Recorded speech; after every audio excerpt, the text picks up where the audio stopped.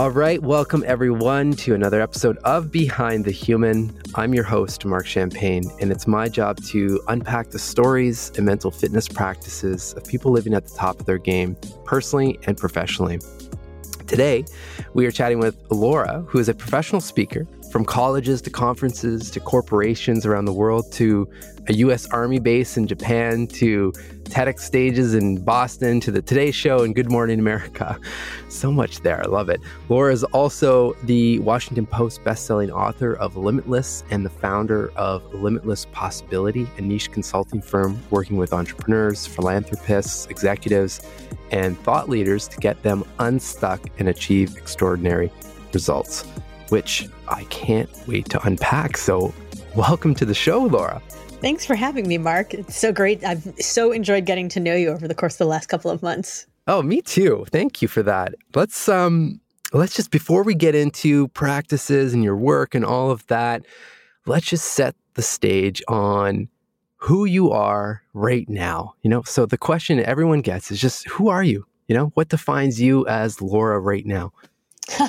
Oh, what defines me? That's such an interesting question, such an open-ended question. We start light on the show. Yeah, it's like Mitch Joel always starts at 6 pixels with like, who are you and what do you do? And you're like, I don't know. I don't know. I'm so many things to so many people.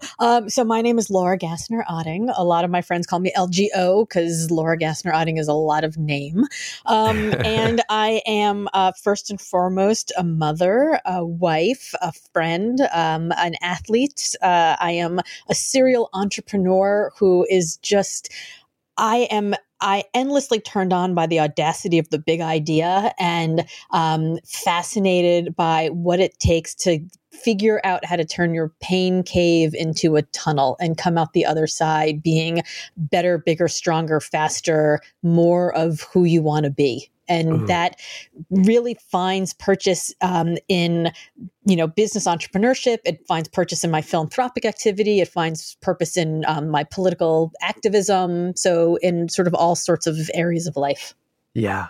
So, I love it. I love so many. First of all, I just wrote about pain caves probably, I don't know, maybe 4 or 5 months ago on a solo episode. And it was the first time I heard that terminology, actually. And it was an ultra distance runner, I believe, on Rich Roll's podcast. Mm-hmm. And she was talking about the idea of accepting or welcoming your pain caves instead, because we think of pain caves, right, of just like, okay, we're going to get there and running. If she was talking about, hitting the wall, right? Yes. And in her case, she's like, once I could flip it to, all right, I'm here, which means I've done a lot of work to get to this point. There's still some work left, and let's celebrate the pain cave and flip her mind into like a welcoming state and to get through it type thing. So, anyway. It's such an interesting thing. I think it takes a lot for somebody to be able to welcome the pain cave, because the pain cave is hard. It's awful. It's painful, right? It's dark.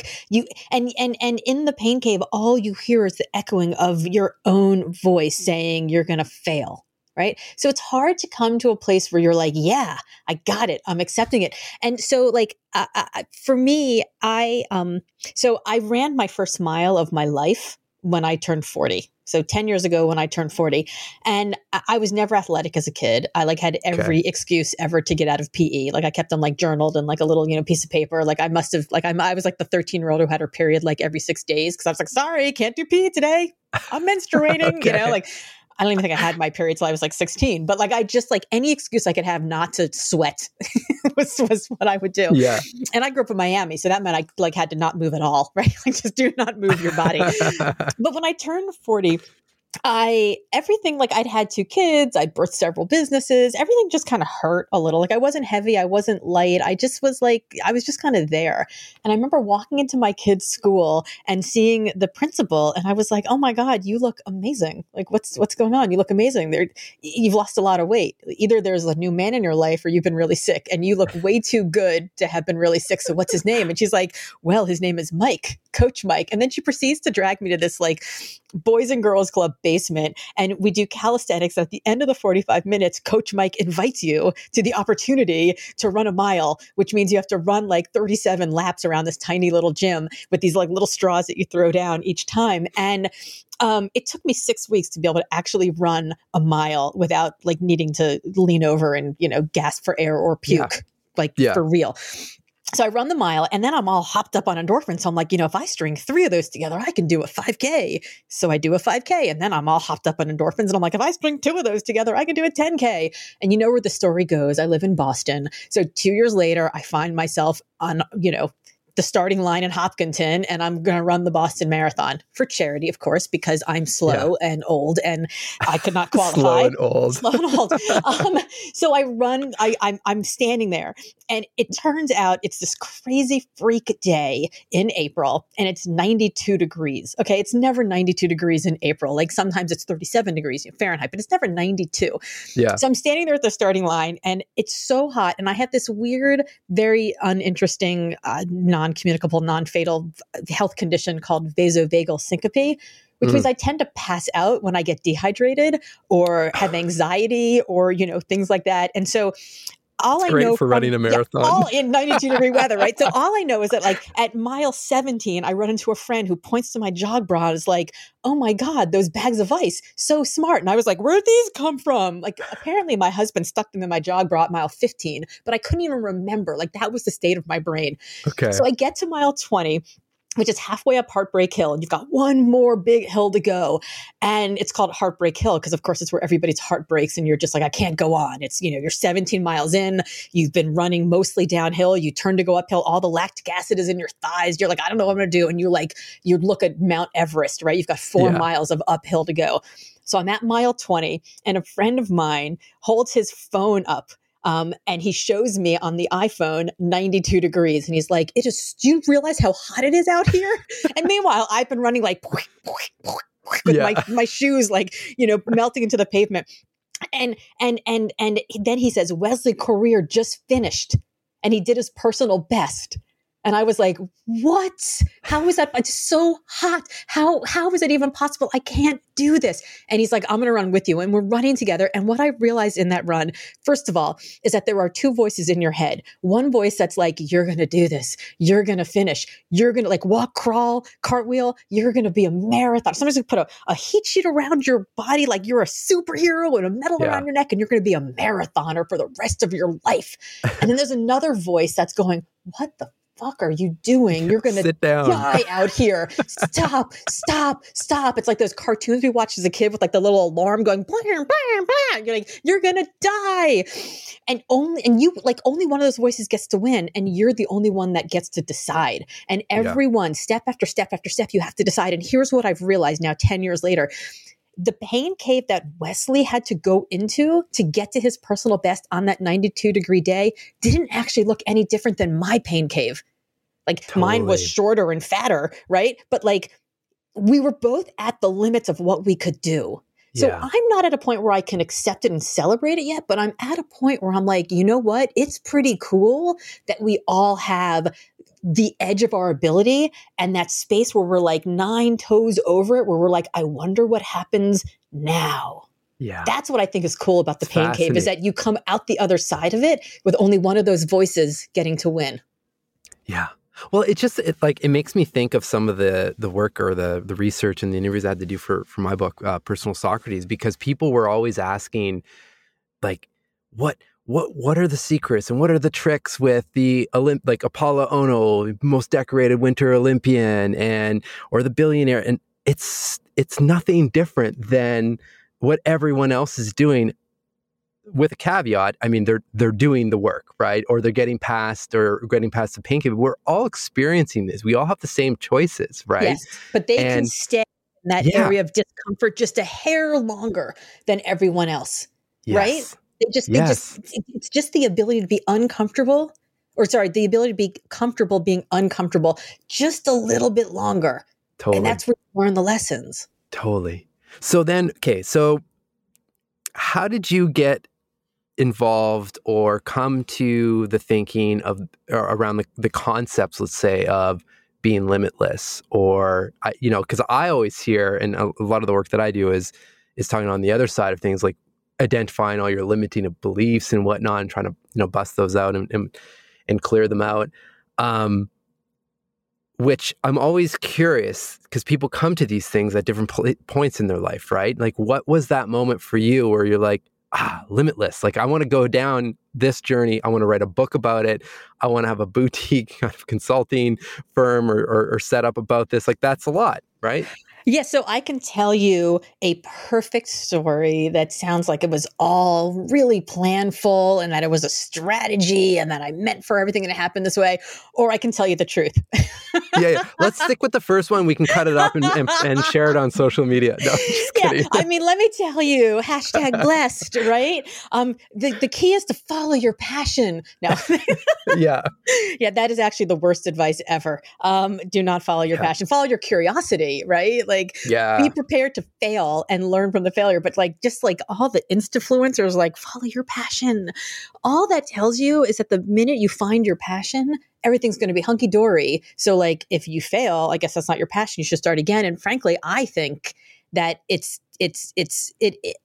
about the thing that you want to let knock you down and get back up, and knock you down and get back up, and knock you down and get back up, because that's the thing you're actually passionate about, right? Like, that's what you should follow. So for me, I did not plan to be in the career that I'm in right now. The sort of author speaker world was, if you would have told me 10 years ago that this is what I'd be doing, I would have laughed in your face. In fact, 6 years ago, when Tamsen Webster called me and said, "I've read a blog post you wrote and it would make a great TEDx. Would you do it?" My immediate response to her was, "Hell no. Speaking in public? That's terrifying. I don't want to do it. No, thank you." And my eldest son, who was 13 years old at the time, was in the backseat of the car and heard me take this call on speakerphone. And he was like, "Mom, I love it. Don't you always tell me I should do things that scare me? And don't you tell me that life starts on the other side of the fear? And don't you tell me if it doesn't challenge me, it doesn't change me?" And I was like, "Yes." He's like, "So what gives, Mom, huh?" So 6 weeks later, there I am on the stage, TEDx. And TEDx Cambridge is one of the big TEDx's. So It's at the Boston Opera House, 2,600 people, gold gilded walls, crystal chandeliers. And I walk out on stage and right into the center of the red circle. And I look up at the 3 mezzanines and I take a breath. And my sister, who had flown in to watch, said, "I thought you were going to pass out in that moment." And I was like, "So did I." Did you have the ice? Yeah, I look at my sports bra and there is my ice. So I nailed like 11 minutes of the talk. And then there's a moment where I like look off on stage left, and if you know me, you know I have no idea what the next line is. And then I took a breath and I gathered it and I forgot the next line, but then I remembered it again, and it was good enough and it got some attention. And that attention got me offers to speak places for money. And I was like, "This is a job?" Wait a minute. Huh? So I got offered to go speak in Idaho, and they were going to pay me $1,500. And I did not know it at the time, but I was also going to get a baseball cap with a potato on it and a deck of playing cards that all had potato recipes in it. So bonus for me. And I never been to Boise, so I was like, "Sure, why not? Let's do it." And so my speaking got more attention and more attention and more attention. And I was invited to bigger and bigger stages. And then I found myself on stage with like people, like, capital P people. And I was like, these people who are making a lot more money than I am, who do this full time, they all have books. I should get me one of them. Yeah. So I call up a publisher and I'm like, "I'd like to do this." And I used a hybrid publisher. I'm like, "I'd like to do this. I'd like to write this book." And he's like, "Yeah, that seems like a good idea. We'd love for you to write that. But first, we're doing this series and we'd love for you to write a book for the series. And then once you do that, then you can, write this other book you want to do." Okay. I was like, "Yeah, okay, fine, whatever." I feel like I've already written that book about, doing work that matters, work with purpose.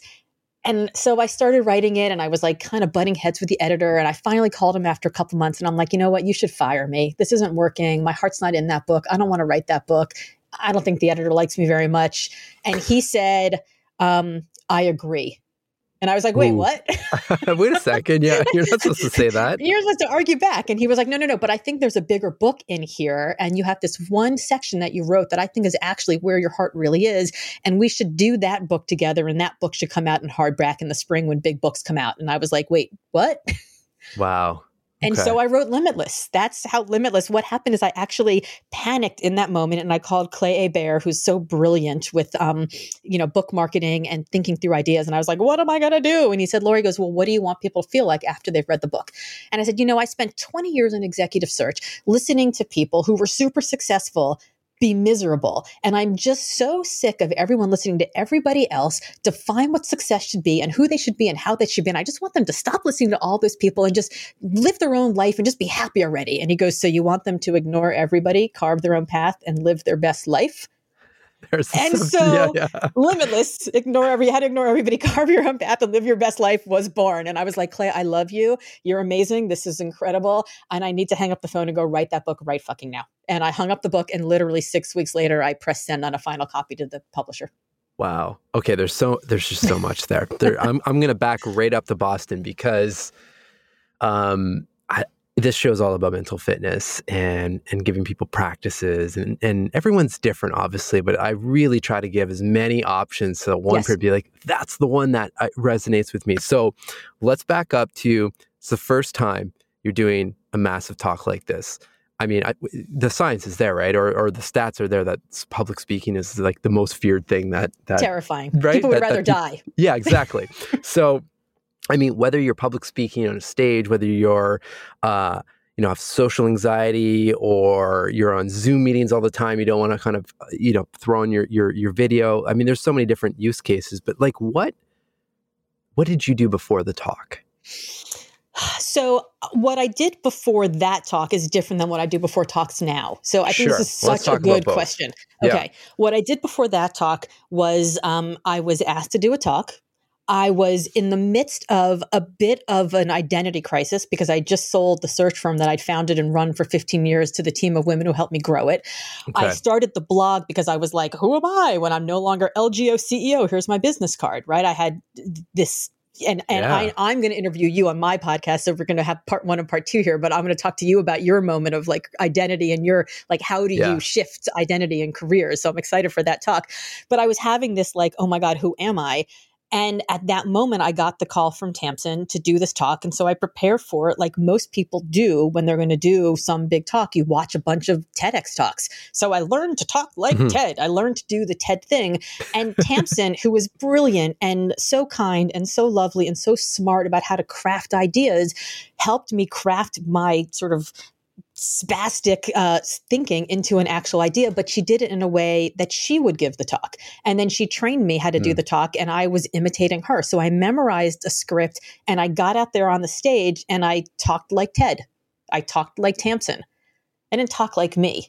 And I have to tell you that, Mark, I can't even go back and watch that talk now because I'm not even me in that talk. Like, it's so awkward and uncomfortable. And I could just now, being a public speaker for 3 years, I look back on it and I'm like, who is that person?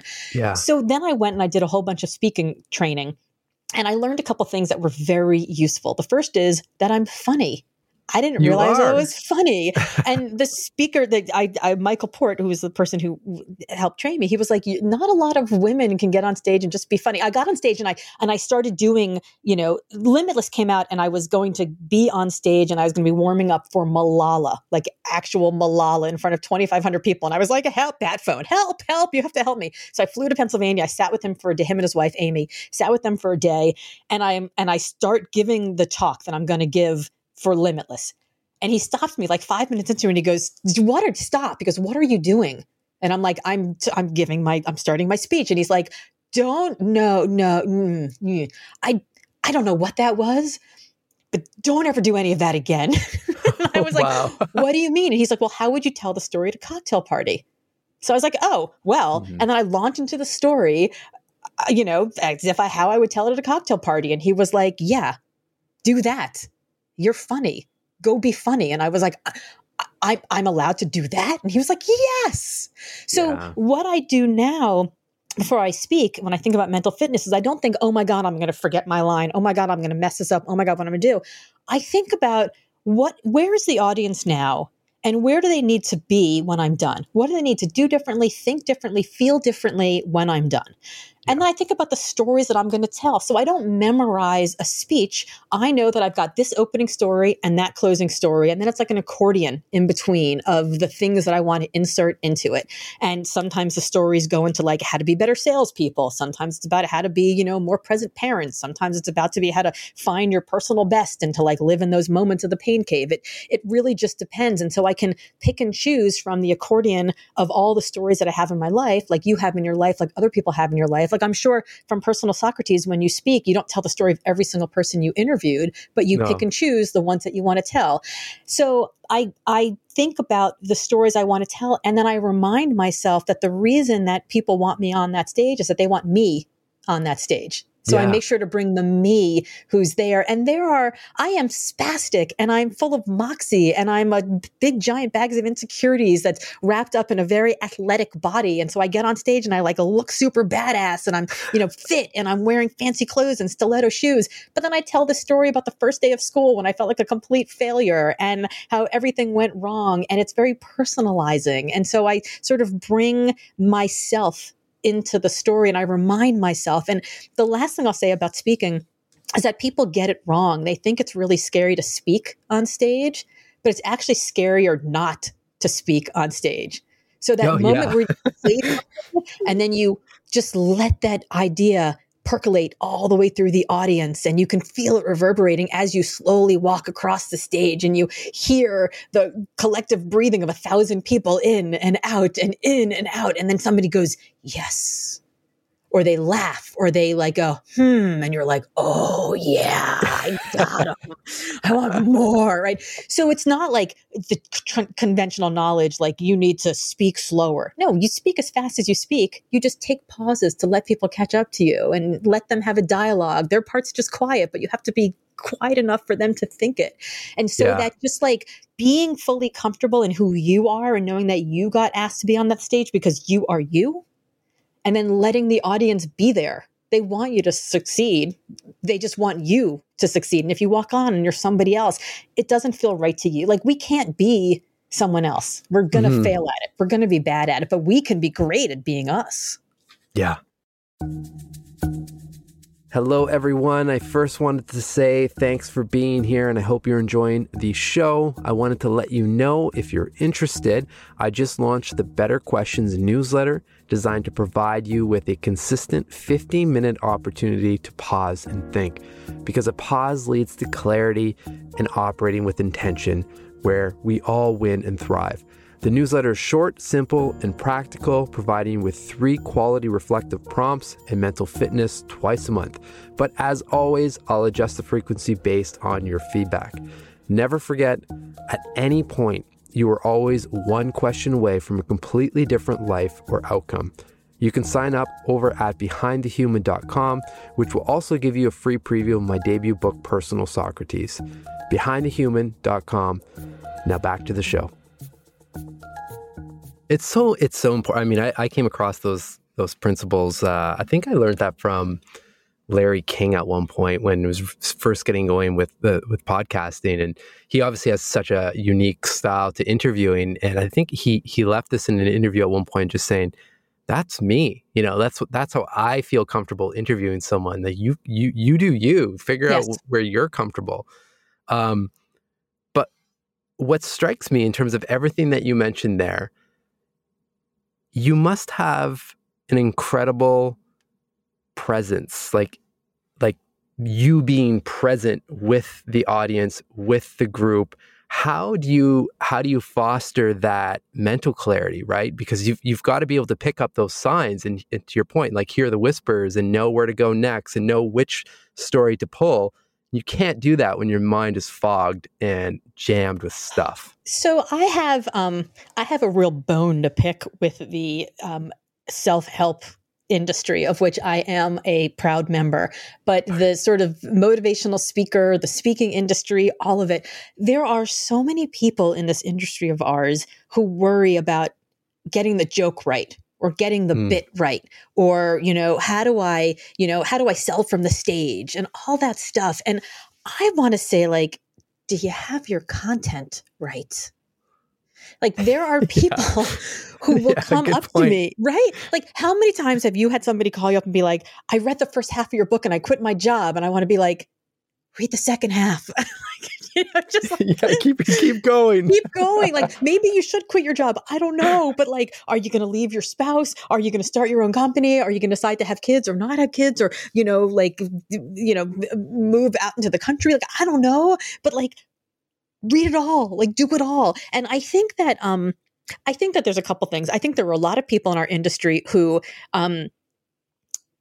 do what I call give book reports, right? That's a Scott McKay term, book reports, where they've read 3 books on the subject and now they're like, I'm going to tell you how to go start your own business. And I want to get t-shirts printed up that say, before you tell me what to do, show me what you've done. And on the back, it's like hashtag give me the P&L. Like there are just so many people who are leading in a direction where they have also not yet gone. And I have a problem with that. And then there is so much concern about getting the bit and the content, getting the bit and the joke and all of that. And I think I am so in love with my content and what my content can do for people because I've spent 30 years thinking about it. I have lived it. I've experienced it. I have put it out in blog posts, in books, in newsletter forms, in speaking, in coaching, like all the things I've done. So it is tried and it's true. And it's, and I like to do Q&A from the stage. I like to do live coaching and bring people on in front of 1,000 people and hand them the mic and be like, I don't know what you're going to tell me, but give them 60 seconds. Give me your problem. Let's get you further towards your solution. Yeah. So I love my audience because I see their potential. Like if I had any super human ability at all, it would be this. I am able to look at people and in rather short form, figure out what makes them great and then reflect that greatness back on them. So it's not that I can like say, you can go do these 17 things, but I can see what lights them up and what they want to do. And all I need to do is just hold a mirror up to them with that. And then when they see it, they can't unsee it. Yeah. So I think if you love the person that you're talking to, and that person can be one person or 10,000 people in an audience, you love them. And you so want them to get to where they can get to that you can't help but just want to have that conversation with them as if their very next move and their happiness depends on you helping them get there. And so I don't know. I guess it's because I just take my job really seriously. Well, I think, I would agree with that. But I think it comes right back to what we talked about in the opening about, how world-class athletes just are able to hang on like that extra thread longer.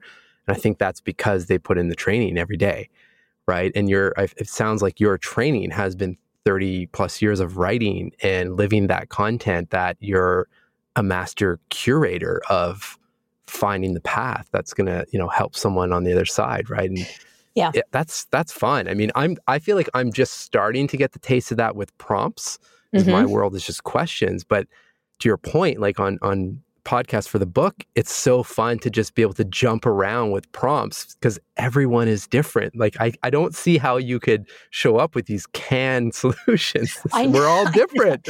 We're all different. But you know what is universal? This is the one thing I learned, which is universal. So as I mentioned, I bring people on stage often and I'm like, here's the mic. I'm going to time you 60 seconds, right? Like, because, the audience has to know you're taking care of them and somebody's not just going to talk for 4 hours. Tell us your problem. Everybody's question is different, and there's always going to be a different answer. There's always, and I actually end up developing a lot of material live on stage because I like help people through things, and I'm like, oh, that's really good. I should remember that and write something about that. And so, but the one thing that I've realized is universal, which I didn't do when I first started doing this, is I used to just jump right and be like, great, that's a great problem. Here's a solution. That doesn't work. I realized that doesn't work. What works is, wow, Mark, that's incredible. Just so brave of you to come up here and share that with us. Thank you so much. I really see you. I understand what you're going through. Oh, Cupcake, that must be hard. Like whatever it is you need to give them, right? Like, wow, that's very stressful. boom. And they're like, yeah. And then you go, can we all give Mark a round of applause for just being whatever, excited, brave, nervous, for coming up here and doing that? Yeah, everybody claps. And you're like, okay, let's brainstorm some things. And then you ask them some questions back, right? Yeah. So this is why I love Personal Socrates so much, because giving someone an answer is never going to be as powerful as asking them questions and leading them to finding the answer themselves. And that I have found, even though all the questions are different, all the problems are different, all the, which is what makes it exciting and interesting for me, the universality of needing to be seen is that is something that holds us all together. Not just, and I don't mean loved, right? Like being seen and being loved are two very different things, but just being seen and just having company in your misery for that one moment before you, are then able to, get to a place where things are better. So cool. So when's the next talk? I mean, I want to participate in one of these. It's amazing. This might be a pivot or it might not be, because, you had brought up a couple topics before we hit record, and there's one I really want to touch on, but I feel like there's probably a link to some of the stuff that you just mentioned. And it's just this whole thing that we're experiencing, this great kind of, what's the terminology again? I almost forgot it. The great resignation. Yes, the great resignation. Yes. I should know that by heart by the amount of media clips that are coming out on this one. But like, I know you've spent time with information, the science, the data, and all of that. Like, how do you see this linking to your work and everything you've just shared right now? Yeah. So everything that we're reading about the Great Resignation is like, people just want to be paid more. Right? Go pay your people more. And I will say, if you're not paying a living wage, go fix that. Right? Like, go fix that right now. Step one. If you are, however, there are lots of other things to do. So my book Limitless came from 20 years of doing executive search, where it was my job to call people who were super, super successful in the work that they're doing and recruit them away to come work for my clients, which sounds like it would be a hard job, except for the fact that despite all that success, those people were not very happy. Right. So I would call the bold-faced names, the successful, the people who were like in the headlines, and they would not have heard of me. They would not have heard of my firm. They might not have heard of the company that I was trying to recruit them away to, and they would always return my calls. There were a handful of people that didn't, and I was always fascinated by them. And then I looked at my own career, right? Like leaving the Clinton White House halfway through, leaving the big search firm, selling my own firm to the people who helped me found it when things were successful and I could just like hang out and ride off into the sunset. And I realized that definition of success that was handed to us when we were young, whether it was like in high school or college, or if somebody said, pick a major, pick a trade, pick a career, pick a job. And we all went, okay. And they gave us a list. And that list was like basically 8 things. What is the mission of the organization? Is the leader inspirational? How many new skills are you going to learn? How broad is your impact going to be? Where's the job located?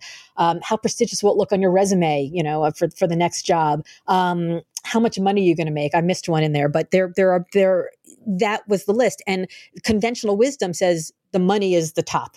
It turns out that not a lot of us put money as the number one thing if we're going to prioritize that list. And that list, actually, how we prioritize it ourselves, changes every 7 to 10 years as we go through different ages and different life stages. And so my book, Limitless, talks about, well, if success doesn't equal happiness, right? This list, you check all the boxes on the list, and why do you, like, boxes are all full, but why do you feel empty? What actually does bring happiness? And what I came to was this idea of consonance, which is alignment and flow, right? It's when everything you do, like what you do matches who you are. And it's made up of 4 things, not this list of 8. It's made up of 4 things. Number 1, calling. What is the gravitational force that gets you out of bed every single day? The business you want to build, the family you want to nurture, the cause that you want to solve, the leader who inspires you. Connection. Does your work actually connect to this calling? Like, does what's on your email box and your to-do list and your calendar actually match what you care about? If you called in sick tomorrow, would anybody care? Like, would anybody notice? Would anybody care? Number 3, contribution. Does this work contribute to the kind of lifestyle that you want and the life that you'd like to lead? Are you manifesting your values on a daily basis? Is it giving you the career trajectory that you want? And last is control. How much personal agency do you have over how much you're able to control how much that work connects to your calling and how much it contributes to your life? And I when my book came out, I created an assessment online at limitlessassessment.com that was 67 questions. By the way, pro tip, 67 questions is not a good lead gen. People are not going to answer 67 questions. So I went on like 150 podcasts, Good Morning America, Today Show, as you mentioned, all of that. And like, I don't know, 200 people took this. I think like 5,000 finished and 200 people finished it. And I was like, sad face, right? So there are 14 questions for each of the 4 C's of continence, plus a bunch of demographic questions. And then about 2 months ago, and again, this is like in 2019, and then 2 months ago, I heard one of these book reporters pontificating about the Great Resignation and how it's all, people just need to be paid more. And I'm like, that doesn't comport with 20 years of experience that I have in search. And God, there should really be some data for this. And doesn't anyone know? And then I'm like, wait a minute. I wonder if anyone took that assessment. And so I opened up the assessment, and it turns out that nearly 6,000 people have now taken that assessment over the course of the last 3 years. So I have like 300,000 bits of data that say things like 36.7% of workers say that pay is the number one thing that gives them happiness at work, right? That means 2 out of 3 workers don't. So what do they want? What's going to actually bring them happiness? And it's things like they want inspiration from their leader. They want to feel purposeful in their work. They want to understand how their work actually impacts the bigger picture. They want to understand why their role actually matters. They want to feel, if you are Gen Z, you want to feel important. If you're a millennial, you want to feel appreciated. If you're Gen X, you want some flexibility. If you're a boomer, you want to still feel relevant. So all the things that we're learning, in fact, it's not workers just wanting more money. It's leaders needing to learn how to lead and help incorporate those workers into the work that they're doing, into the work of the company. Yeah, I mean, it makes perfect sense hearing it back from you, obviously. And you know what? Go ahead. Sorry, the most interesting thing about this is that you would think like good leaders inspire their workers to be their best, right? And bad leaders don't, and they bleed out workers fast, right? Like that seems logical. But it turns out that if you're a good leader and you don't actually have good relationships, like actual active relationships with your workers, that's just as bad, and you're just at much risk as if you're a bad leader. So even good leaders who don't actively build relationships with their workers are still going to bleed out people. Yeah. So what are some questions then that we can take it on both sides, but people that are contemplating leaving a job and trying to, because I think like what's happening just from my perspective, without looking at data and just being someone that's quite fascinated with reflection, is that we've all entered this forced pause, right? We've paused the autopilot of life, which then gives some space to actually think, right? And thinking and the pause, dangerous. I think it's dangerous, but I also think it's like the long lost superpower that that's my work, obviously, to help people slow down and think. And that's happening now. And then now people are asking questions and realizing, oh shit, this isn't actually fulfilling, or I'm waking up more stressed than the days that I'm happy, or whatever it is. But are you seeing, like, are there any questions or any things that people can think about if they're going through that? And then I guess on the flip side, for leaders out there, what questions should they be thinking about to adjust? Yeah. So I would say, first of all, there is the Limitless Assessment at limitlessassessment.com, but I also realized a better lead gen would be 4 questions, which are at my4questions.com. Okay. And I will tell you what they are. But the question that's not on there, which is the bigger overarching question, which is the question of should you ask yourself these questions, is when life goes back to normal, is the normal I'm going back to the life that I really want? Oh, so powerful. Yeah. And I think for a lot of people, that answer is a resounding hell no, which is why we're seeing the resignation. And it's not even just a resignation. I mean, it's a great reshuffle. It's not like people are quitting and then just like, moving out to a farm and, growing their own food. Like people are getting other jobs. They realize that the jobs they're in aren't making them happy. So the questions that I would ask myself are, is the work that I'm doing the driving force that gets me up in the morning, and am I excited to do it each day? Number one. Is what's in my inbox, my calendar, my to-do list actually connected to the life that I want to live?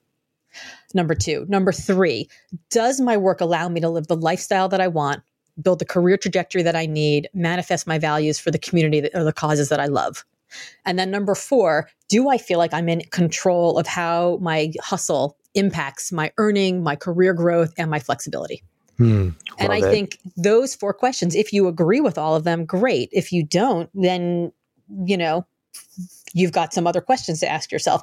But I think, a lot of times we think that we have to have 100% of all of these things. So for example, if you say, actually, my work, it's not really the driving force that gets me up in the morning every day, and I'm not excited about it, but it does allow me to have the lifestyle that I want. It could be that you don't care. That's fine. Like we have this idea that we all have to have purpose, like writ large with the words higher or lofty in front of it. And the truth is your purpose may be curing cancer, and that's amazing.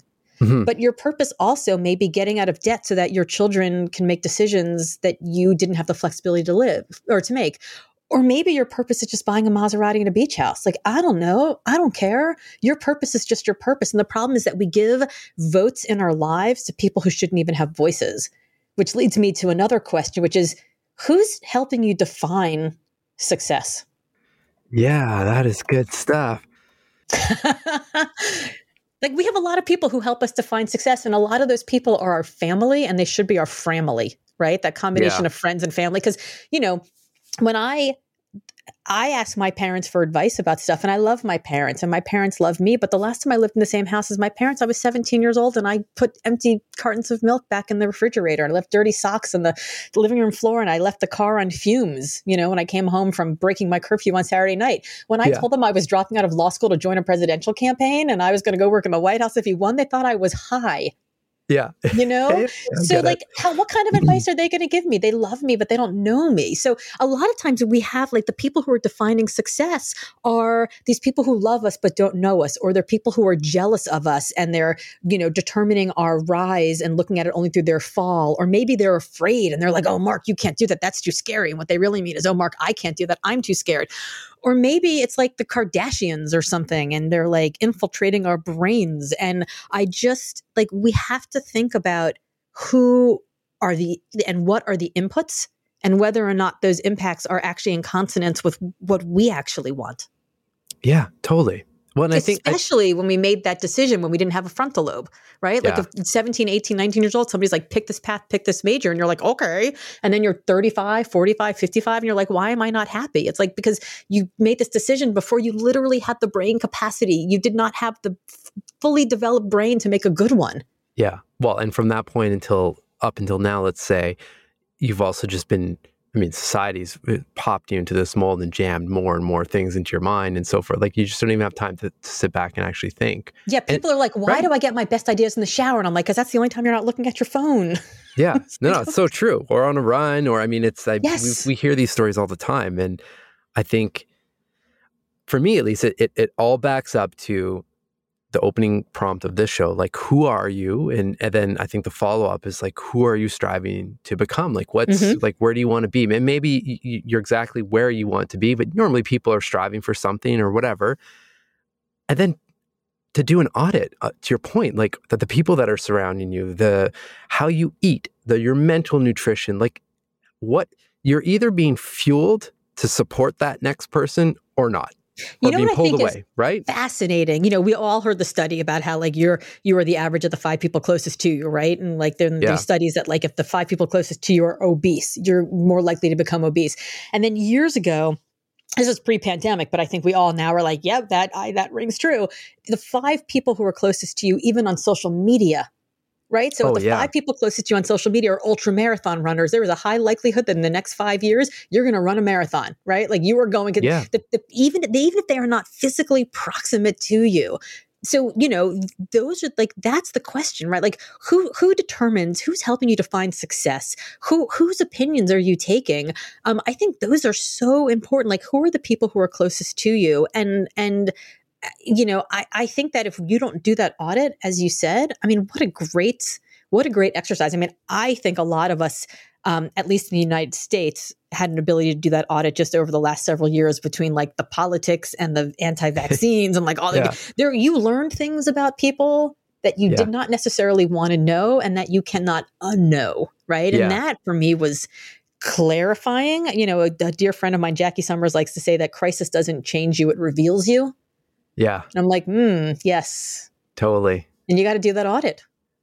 Yeah. either you're asking the questions or not, right? Because then I think like the only time I want to be on autopilot is when the pilot's flying the plane from, Right. like New York to LA or something. I'll take a bit of that. But other than that, I mean, anytime we're on autopilot in any other scenario, it usually doesn't lead to the greatest things. I mean, you can go into a supermarket. If you're on autopilot there, you're not coming out with fruits and vegetables. You're coming out with all the shit at the end caps and in the middle of the superstore, right? So it's just, yeah, I mean. And it's the same with like your social media feed. Like if you do not go in and unfollow and highlight and curate your feed, you get whatever the algorithm wants to give you. And the algorithm does not want to give you anything that's going to be useful to you. Yeah. Right. The algorithm wants to, like, if it bleeds, it leads. It wants to give you stuff that scares you, the stuff that's addictive, the stuff that brings you back for more. And, just a friend of mine, a fellow Canadian, Leanne Davey, told me a practice that she uses for LinkedIn. She said she has a Word document that has the like 20 people whose ideas she thinks are great ideas. And every Monday she goes in and she just like clicks on the link to their LinkedIn profile and just looks at what their latest post is. And that's how she interacts with LinkedIn. So rather than just sitting there and just getting all the feed, she's like, she looks at it and she actively comments. And as a result, she not only gets edified, she not only gets smarter and more optimistic and happier by reading their posts, she's actually developed relationships with all of them where now they are actively commenting on her post. So it's good for her business. Yeah. It's also just been good for her mind and her heart and her soul. Yeah, I love that. What a beautiful way to, intentionally use social media and let's just say content in general, because I think going back to the stat of who you surround yourself, like the impact of those top 5 people. What's beautiful about today's world is that we actually have access to really anyone because of that presence. But with that, when uncontrolled, like you get to your point, you get sucked into the infinity scrolls and stuff like that, and then you get into a whole other world. So if you kind of marry up the thought process of, I don't know who it is, but pick the people that really inspire you, give you that good mental nutrition that you're learning, that you're primed and you're ready to go, with a practice like from your fellow Canadian, or I should say my fellow Canadian. I mean, that's a winning formula. It's awesome. Yeah, that.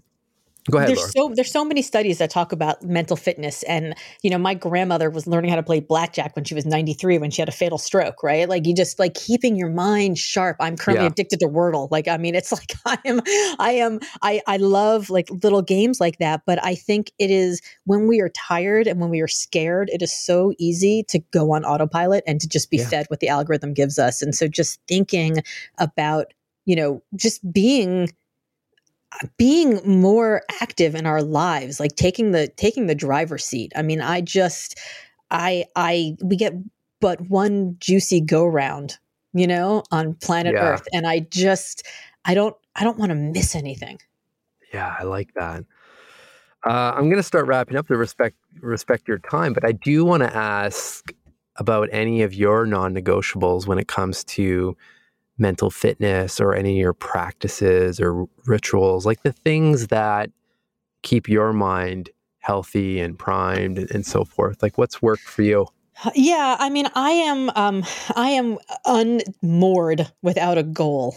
Like I think nothing focuses the mind like a deadline. And that deadline for me has to be something that is intimidating and scary and also really exciting, that I will want to have done. I think that what we get wrong is we think that confidence is something people are born with, and confidence actually comes from competence. Like putting one foot in front of the other and doing the 5K or doing the miles. Like, I could do a 5K. Like I didn't wake up one day and see the head of school and be like, I can run a marathon. I like put one foot in front of the other. And then I was like, oh my God, I can actually set bigger and bigger and bigger goals. And so for me, like constantly having a goal, whether it's I'm going to publish the next book in April of 2023. So backing out, what do I need to do by January 2023, by, fall of 2022, by summer 2022, this month, this week, et cetera. And with fitness stuff, like having a goal, like I'm working on a calendar challenge now with a rowing friend of mine where we're erging 1K for each date of the month. So January 1st is 1K, January 2nd is 2K, January 3rd is 3K. Sounds really easy till you get to like 25, 26, no 27, kidding. 28, all the way to 31 in a row, 485,000 meters in the month of January. but having these sort of larger goals and then kind of breaking them down into smaller things is for me a way to always be working towards something and striving and pushing myself out of my comfort zone, and sort of being accountable to having someone else forces me to stay in that pain cave just a little bit longer. Okay. And when is your mind the most quiet? That is a good question.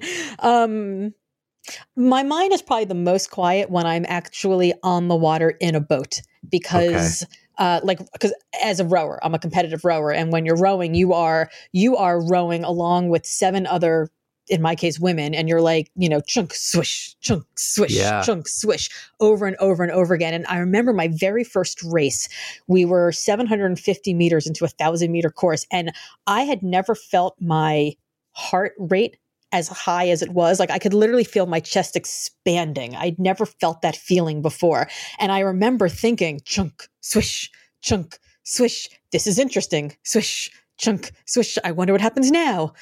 Chunk, swish.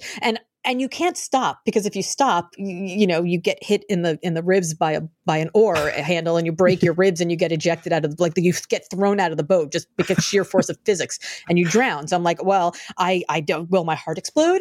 Am I going to die? Are we going to win? I wonder what happens now. So there are things that you do that have to be, like, I took up tennis years ago because I was like, if you don't pay attention, you get hit in the face with a ball, right? Like, just when you have to just be so physically present that you cannot be thinking about anything other than the thing you are doing, I think it's the place where my mind is clearest. And interestingly enough, it's in the hours after that, when I come home, I take a shower, I have my green tea, and I sit at my desk where I am my most creative.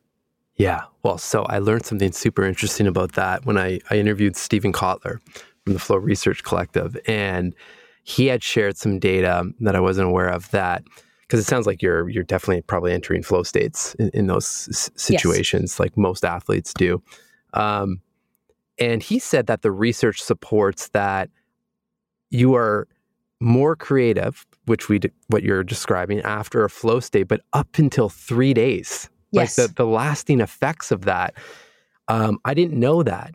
And I think that's what I like about when I learned that information, or he shared that data, was that I think it could help us give ourselves a little bit more space feeling unproductive, let's say, to bring in things like rowing, or for me, it's, biking and snowboarding right now. And like, make sure those things are in your schedule as you can, obviously, but knowing that actually you're going to get other benefits from that as well. Yes. And it's going to affect your work and whatever it is that supports your profession, right? Have you read Rahaf Harfouch's Hustle and Float? No, I haven't. Okay, another fellow Canadian for you, Hustle and Float. Hustle and Float. The name of the book comes from what she does. She basically takes down the entire working industrial complex and the 9 to 5 and the 40-hour work week, and like where that all came from and why it doesn't make any sense for people who are creative. And the title Hustle and Float comes from this idea of white water rafting, where if you are hustling hard the entire time, it's exhausting and you don't enjoy it. And if you're floating on a placid river the entire time, it's boring and you don't enjoy it. But if you have a little hustle and you have a little float, actually, it's pretty amazing. And so she actually creates her entire working day, week, month, all of it, her schedule around this idea that there's going to be some hustle time and some float time, because it's in the hustle where you get the work done and you're productive, but it's in the float where everything alchemizes. So cool. Love it. So you should talk to her. You should interview her. I wrote that down. I am definitely going to dive in. Okay, last question for you. Just what makes you smile these days? What makes me smile these days? Okay, this is kind of sappy. My eldest son is a freshman in college, and when he was, I don't know, like 10 or something, I posted a photo on Facebook of me hugging him, and I wrote some statement like, a letter to my future daughter-in-law, I hate you already. And all of my fellow moms were like, yeah, I don't want to lose him. You're going to lose him. It's going to be terrible. And one woman wrote, actually, you're wrong. When your son brings someone home who he loves and you see the person he is with her and the person she brings out in him, you will love her and you will love him even more. And my son and his girlfriend are doing the first couple weeks of the spring semester of college from our house because their school is online for 2 weeks. And seeing the him he is through her makes me smile right now. Oh, wow. I mean, you're bringing tears to my eyes so that people can't see it because we're not recording video, but there's watery eyes here, and I can't think of a better way to end than with a full heart. So thank you for sharing that. Thank you for everything that you do and for you bringing your awesome personality and humor to stages around the world, whether in person or virtual, because there's just so many people out there benefiting from you showing up every day. So thank you. Well, thank you. And I'm excited for part 2 where I ask you all of the questions that I want to ask you. So if you've listened to this, you should come listen to me interviewing Mark. Yes. I mean, we're spoiled. It's an afternoon together. Thanks, everyone.